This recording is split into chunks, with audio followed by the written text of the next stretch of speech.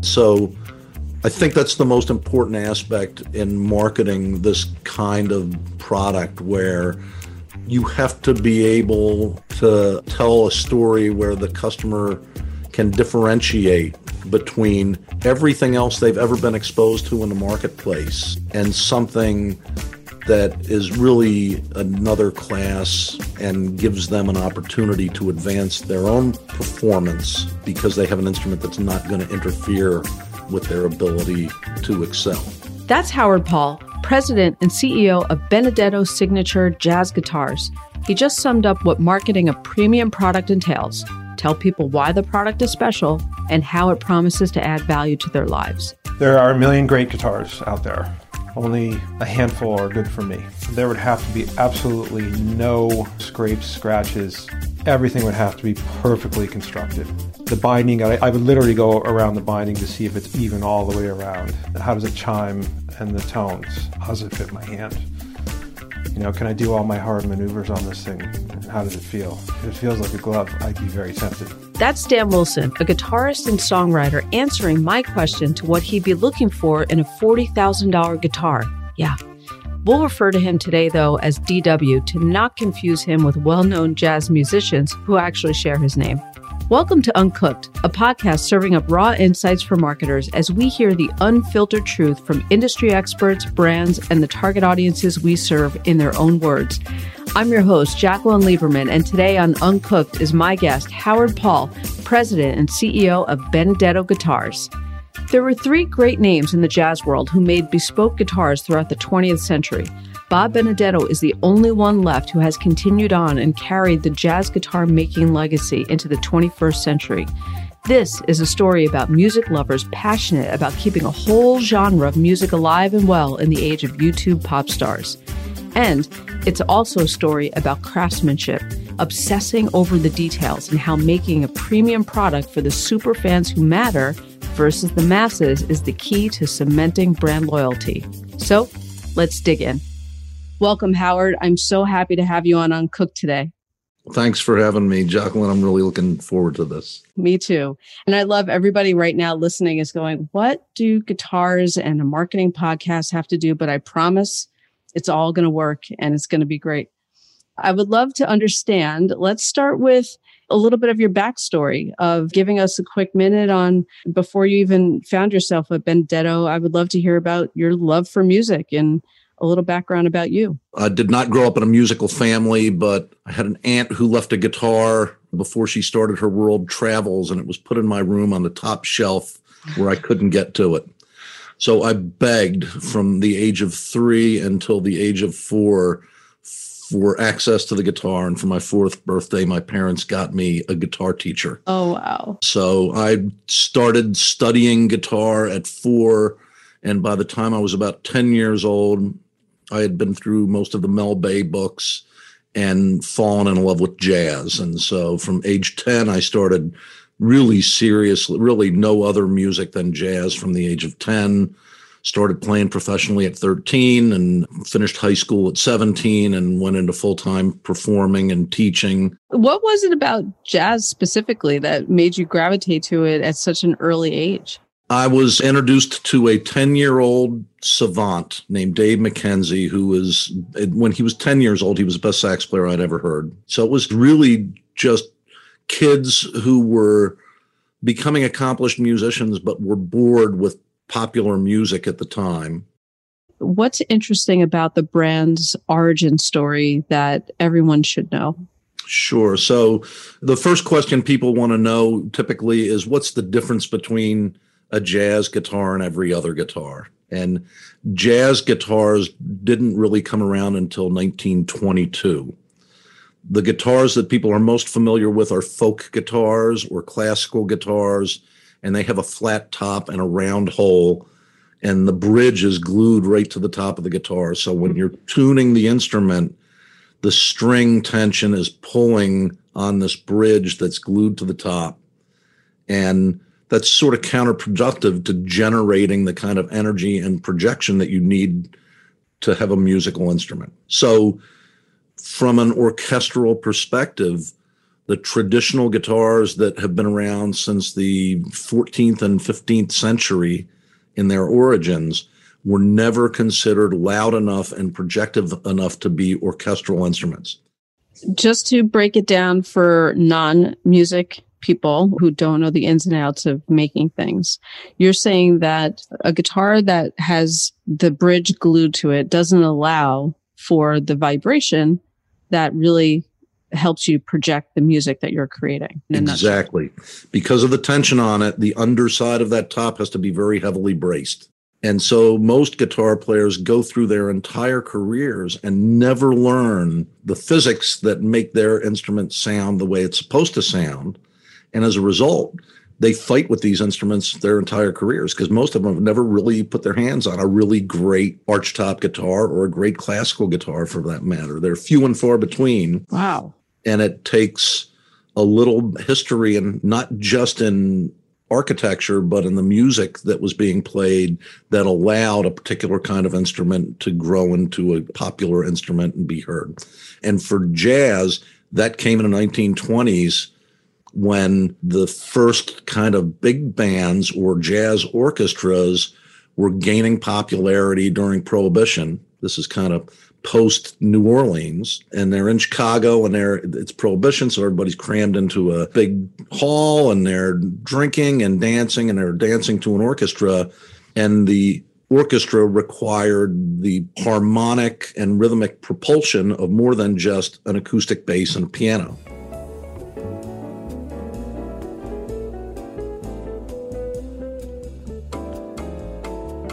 And so the jazz guitar was reinvented based on a violin design and given that arched top and floating bridge and elevated tailpiece in order to make a non-electric instrument loud enough to be part of a jazz orchestra, all beginning in 1922. I really also want to understand, and have everybody listening understand, why is a handmade guitar considered superior? So the first part of that is kind of the aesthetic of the instrument.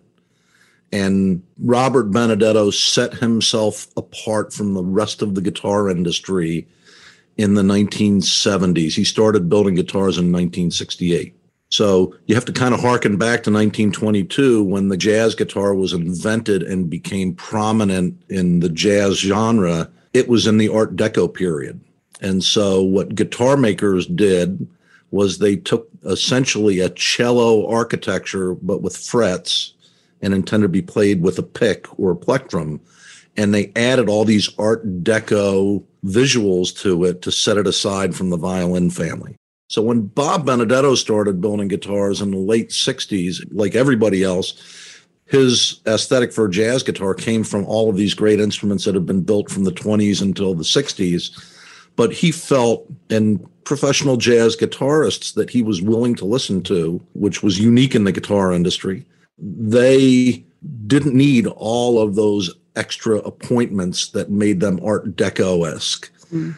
They wanted guitars to be lighter and more resonant and louder and perform more evenly. And Bob found that the first thing you do to accomplish that is get rid of all the mass on these instruments that don't belong there. So everything on the guitar that had been chrome and plastic and tortoise shell all became wood, as it is on a violin or a cello. Pick up a violin, and there's almost no metal anywhere on that instrument. Right. Benedetto guitars started building violinistic jazz guitars. And what guitarists found was that while they didn't look as traditional, there was a sense of tradition hearkening back to the violin family of instruments. And in fact, they were lighter and more resonant and more evenly balanced than all the guitars that had been built up to that point.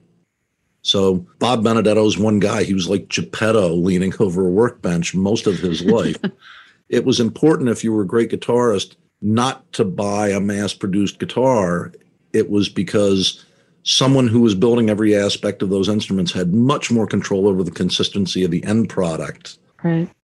And so what you find are a lot of overbuilt items that are clunky and inconsistent sounding, where if it's an independent builder, all the materials are organic and they need to be treated as unique organic pieces of material. Jazz guitars traditionally are the same woods that the violin family of instruments are built from. So it's almost always a maple back that's cut from quarter sawn wood so it can be carved into a thin arch rather than bent, and then maple sides to match the back, and a hard rock maple neck that won't bend under tension of the strings, a spruce top, which is the stiffest wood known to man per square inch, but it's also very lightweight.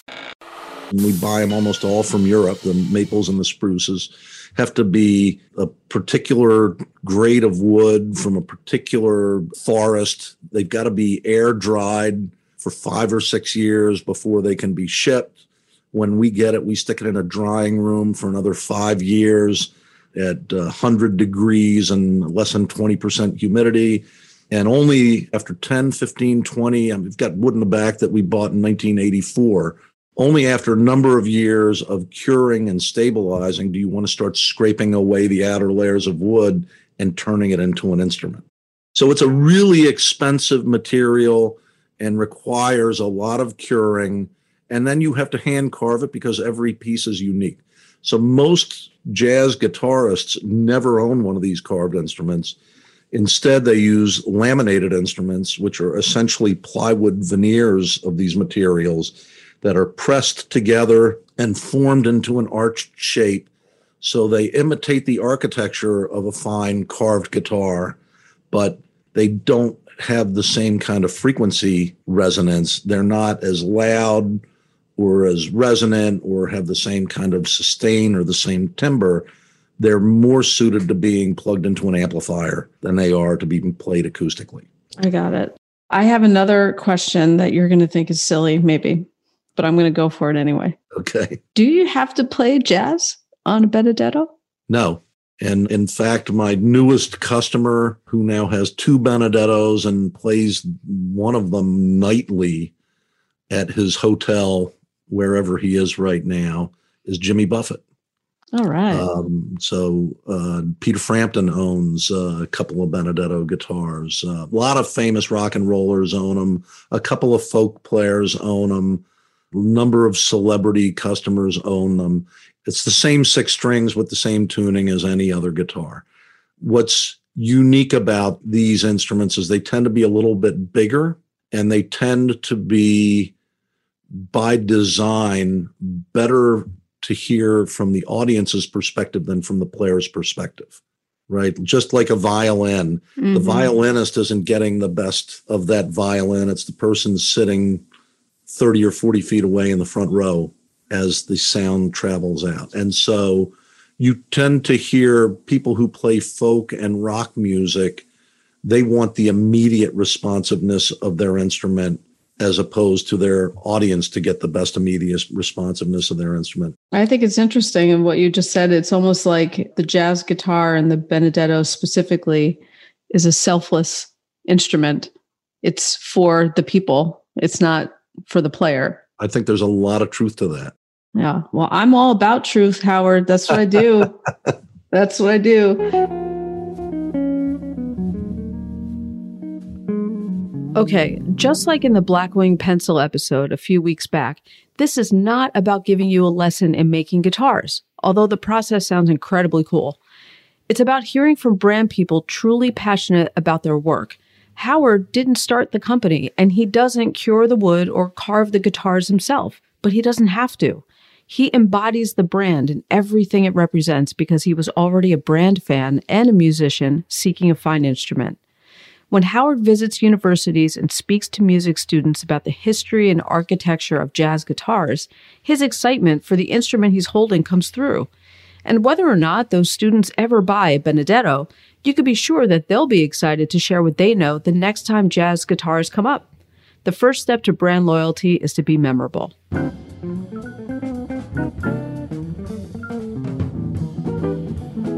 Next, I bring into the conversation 2 musicians I've had the good fortune to know. Jonas Brown is in high school, and he's in a classic rock cover band. The other is D.W., who's been a lifelong guitarist and songwriter.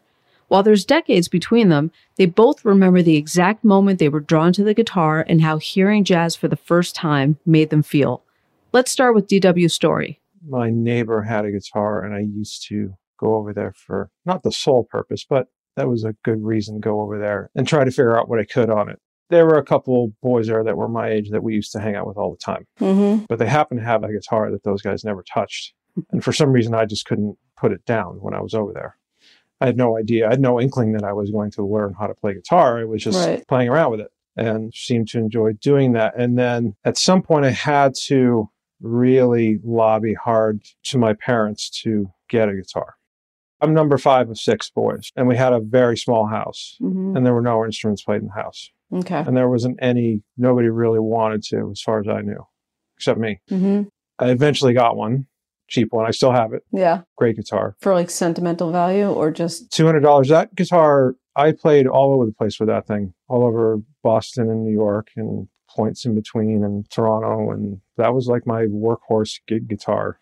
My stuff was kind of fairly esoteric. That's one of the reasons I left Boston. Boston is very strictly folk. If you're outside the bounds, you're out.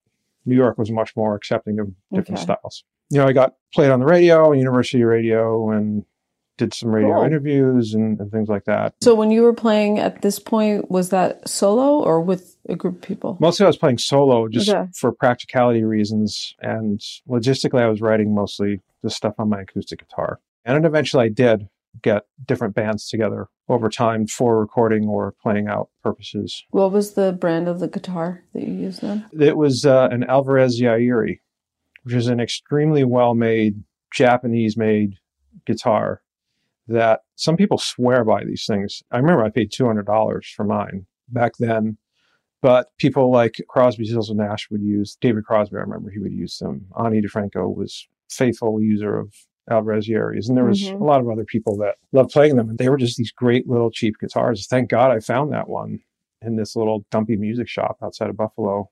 That's so funny. But that was the brand, because there's no way I could have afforded the nicer ones. Yeah. That wasn't happening. Now, what made you buy a jazz guitar? I really got into, in high school, I got into the 1920s jazz players like Eddie Lang and Carl Kress and Dick McDonough and guys like that. A buddy of mine in high school had a vinyl record of their playing. He's like, you got to listen to this. I put it on. I was like, oh my God, what are they doing? You know, this was not rock and roll, where I kind of knew the structure and kind of knew what they were doing. These guys were like doing crazy stuff on guitar. And how is it that nobody knows who these guys are? Everybody knows who Eric Clapton is, or Jeff Beck or Jimmy Page. Like, these guys were monsters. And I was like, wow, this is incredible. I don't know any of this stuff, but I try to figure out stuff here and there. And a jazz guitar has a particular, they're smaller and they're thinner. They're hollow bodied. They tend to have arch tops and F-holes, like the Benedettos. And they tend to have a higher pitch and a bark to them. So when you play them aggressively, they kind of bark. And that's done on purpose because the guitar has to get through the sound of all the other instruments on the bandstand, because they didn't plug them in.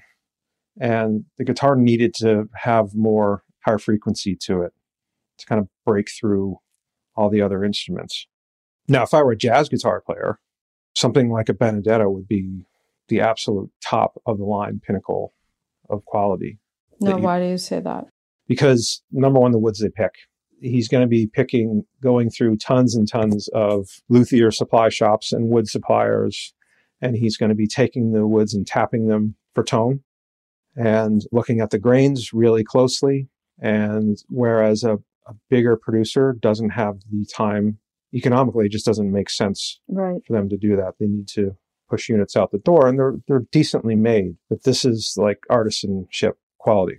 But the different types of woods they're using today versus what they used to use, just the variety of woods and the variety of tones, has just opened up this, it's like a little renaissance in luthiership. And Benedetto is definitely a big part of that. And the craftsmanship, and maybe the corners that were cut at Gibson because they had to, they're clearly not being cut at Benedetto. And they're not too flashy.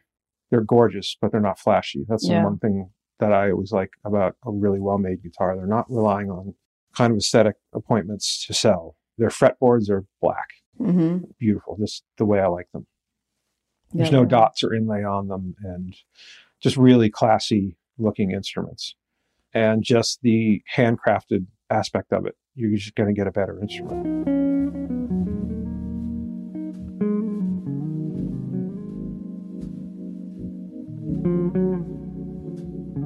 Here's Jonas, the 17-year-old who started playing guitar at age 11. He talks about his start and the important influence of his music teachers. Started on piano when I was 5 years old. And then I played from piano from 5 to 10. But I didn't like it. Like, I didn't practice. I played, my teacher would say, practice. Why aren't you practicing this? And then by the time I was 10, I saw someone play the guitar and I was like, wow, it's so much better than the piano. And then I went to guitar. And along the way, I've picked up more instruments, but it's really just been piano 5 to 10 and then guitar from 11 to now. My first guitar, I still play it. It's right on my chair in my room, is my Yamaha beginner acoustic guitar. And then I bought this Squier, which is like a subsidiary of Fender. You get a guitar, amp, gig bag for $180. So I played on that for 2 years. So you have an arch top. Mm. So what made you get that versus a regular acoustic? So the arch top, I guess it's like, the guitar you would use for jazz. And my favorite genre, although I'm in this classic rock band, is jazz. And so you have the acousticness, but it's the tone, it's the sustain, the tone and timbre, and it's a lot different than the solid body electric guitar, which you'd use for rock, bluegrass, country. You're 17. How did you come to love jazz? It was my guitar teacher. I mean, I really started on rock and punk, and I listened to what my dad listened to, but my guitar teacher was a jazz guitarist by heart. And just the things he taught me, it was just a whole different level of music. And there's so much more improv and so much more feeling. And, when I'm not a singer, all of the things they teach you in jazz improvisation is almost like singing. All the different, even the way you swing the notes and the way you connect the notes, if you connect them on beat or off beat, and all these different things you can do to make it sound so evocative compared to rock, which is, in my opinion, a lot of distortion, sustain, and melodic. In jazz, it's important to have dissonance, balanced dissonance and consonance, and just all these things together. It's what I really enjoyed playing.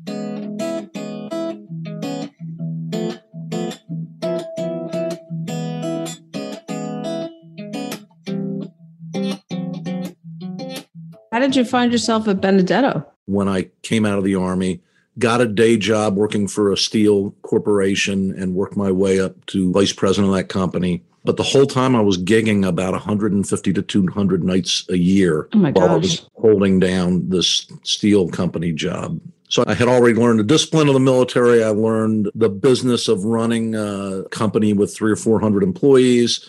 And I was playing guitar full time again. And it was the first time that I was able to afford a custom-made instrument. So I had been playing Gibson guitars up to that point my whole life. And one of my idols was a Benedetto artist. He came down and played a jazz festival with me. He introduced me to Bob Benedetto. I ordered my first Benedetto guitar. This is back in 95 or so. And it was back then, it was a 2.5 to 5 year wait to have Bob Benedetto make a guitar for you. Oh, wow. And the cheapest guitar he made was easily 3 or 4 times the most expensive guitar I'd ever owned in my life. But I was making money and I was serious about it, and I knew they were the best in the world. He was one of the 3 great guitar makers in the 20th century, and the other 2 were gone. So Bob Benedetto was the one guy you could go to and have the finest guitars available in the world and have it still made for you rather than made for somebody else. So that's how I wound up with Benedetto, and I was his customer, and eventually I became one of his artists. And then in 2006, he asked me if I would be interested in being his business partner. So I quit my day job working for the steel distribution company and convinced my wife that this was better than a dream come true. I had never really imagined running a jazz guitar company that was making the guitars that I was married to for my whole life. So it was just a great circumstance that presented itself.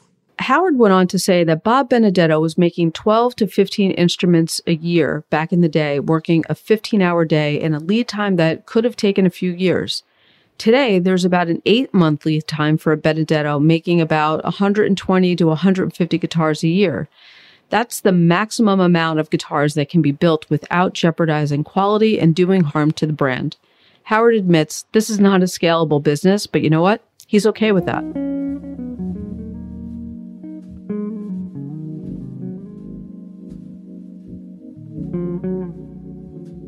I would love to understand. So we talked a lot about Bob Benedetto. We talked a lot about the history and how you got here. I really want to know, what is Howard's stamp going to be on the Benedetto legacy? That's a great question. It's not a vision. It's just an understanding I have that just like Gibson has been around since 1902, and Martin has been around since the late 1800s, Benedetto should be around 100 years from now. And it should have the same reputation that it has today. It should have the same kind of focus and consistency of quality that it has today. And while there are probably ways to grow the company and do spin-offs of the company, none of those things, in my opinion, will help maintain the integrity of the brand 50 or 100 years from now. And that's what I'm concerned with.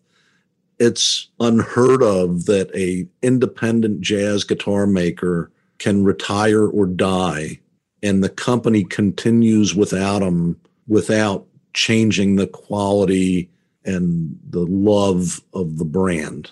And that's what I'm trying to do with Benedetto. And it's hard to do if you're not the founder, and it's hard to do if you're not the builder.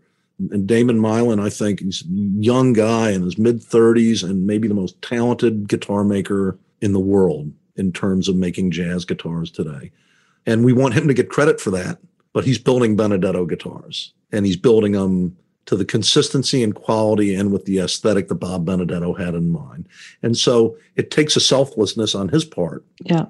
You know, he's got to be compensated for it, but it takes a selflessness to understand that role and have that same vision as it does with the guys that work for us. And while there's some turnover, because a lot of guys will come here after going to a Lutherie school, a guitar building school, and then they'll come here because they want a stepping stone to their career, a lot of them are just thrilled to be a part of this kind of company and building the quantity. And another aspect of that, by the way, is my guys work Monday through Thursday, 4 10-hour days. Friday, the doors to the factory are open, and they can come in, build their own guitars, build a Benedetto guitar for themselves, do repair work on somebody else's guitar.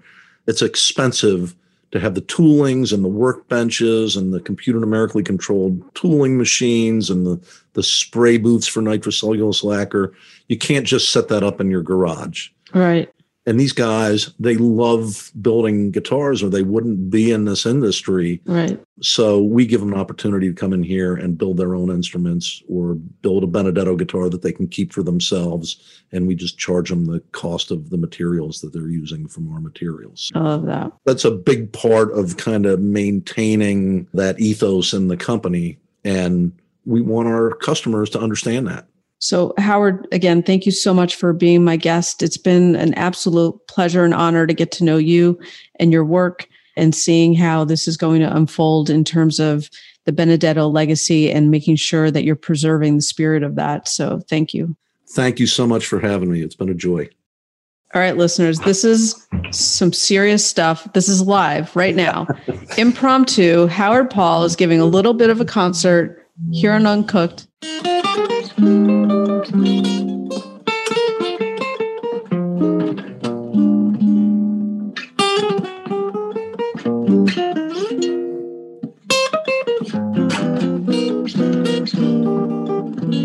What I find inspiring about this brand story is that while the brand is rooted in a strong founder, the success and legacy of Benedetto is really up to the new people placed at the helm.